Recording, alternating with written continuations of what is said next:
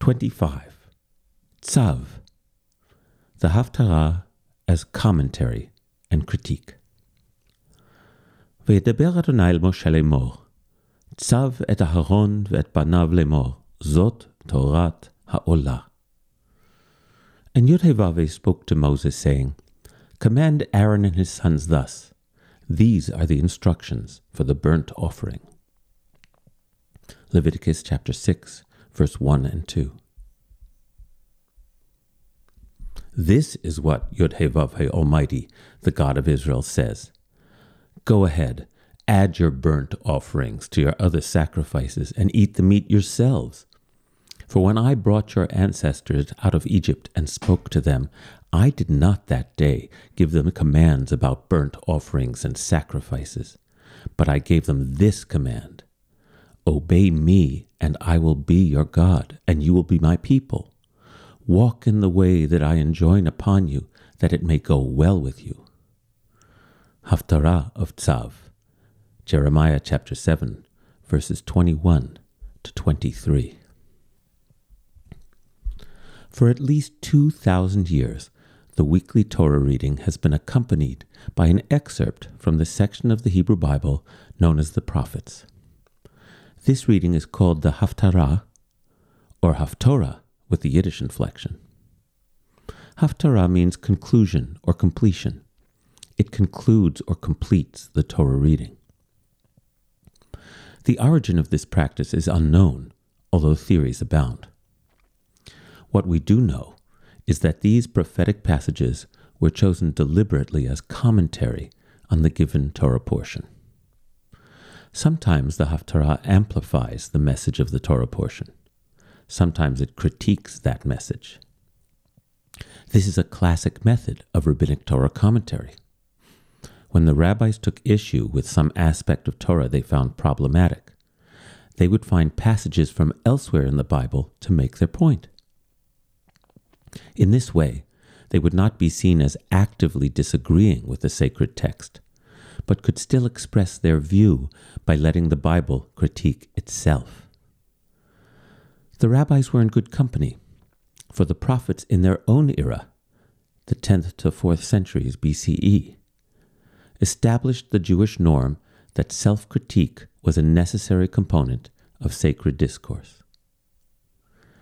I have found, therefore, that reading the Haftarah portion as a form of rabbinic commentary on its accompanying Torah portion is a very fruitful approach. The Haftarah of Tzav is an excellent example. The entire portion of Tzav is a detailed description about the proper way in which to offer sacrifices to God. The different kinds of offerings, the way to prepare them, which parts may be eaten and by whom. As alien as these rituals appear to us today, it is not difficult to imagine the power they held for our ancestors. Rituals can focus our attention and can be filled with meaning. Think of the power of a beautiful wedding ceremony and the importance that we invest in it. But rituals can also devolve into rote performance, and the meaning and inspiration that they are meant to evoke can easily be lost. This was as true in ancient times as it is today. The sacrifices of our Torah portion were meant to symbolize a person's inner transformation. A sin offering was meant to be accompanied by and to reinforce a feeling of repentance. A burnt offering might evoke awe and closeness to God. A thanksgiving offering was to awaken gratitude.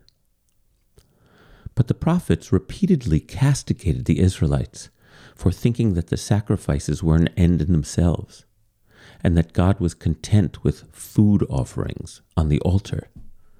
This was not the message of the God who spoke at Mount Sinai, who commanded us to love justice and mercy and to care for the weak. The rabbis had little difficulty finding prophetic passages that speak to the Jewish imperative to elevate moral behavior over ritual performance. Here's a classic example from the prophet Micah, chapter 6, verses 6 to 8. With what shall I come before Yud-Heh-Vav-Heh and bow down before the exalted God? Shall I come before Yud-Heh-Vav-Heh with burnt offerings, with calves a year old? Will Yud-Heh-Vav-Heh be pleased with thousands of rams, with 10,000 rivers of olive oil? Shall I offer my firstborn for my transgression, the fruit of my body for the sin of my soul? No. Yud-Heh-Vav-Heh has shown you, O mortal, what is good and what Yud-Heh-Vav-Heh requires of you: to act justly, and to love mercy, and to walk humbly with your God. The rabbis inherited this tradition from the prophets, and they codified it into Jewish law. Sacrifice, prayer, and all forms of worship have no value unless the heart is directed towards heaven. The outer performance of rituals must be approached as actions that awaken the inner self. Addressing this week's Torah portion, the rabbis express this imperative by choosing the words of Jeremiah, cited at the top of this essay, as the Haftorah. They even have the audacity to patch together two separate passages from Jeremiah, chapter 7, verse 21, to chapter 8, verse 3, and then chapter 9, verse 22 and 23. They were clearly willing to reshuffle passages from the Bible in order to strengthen their own interpretation.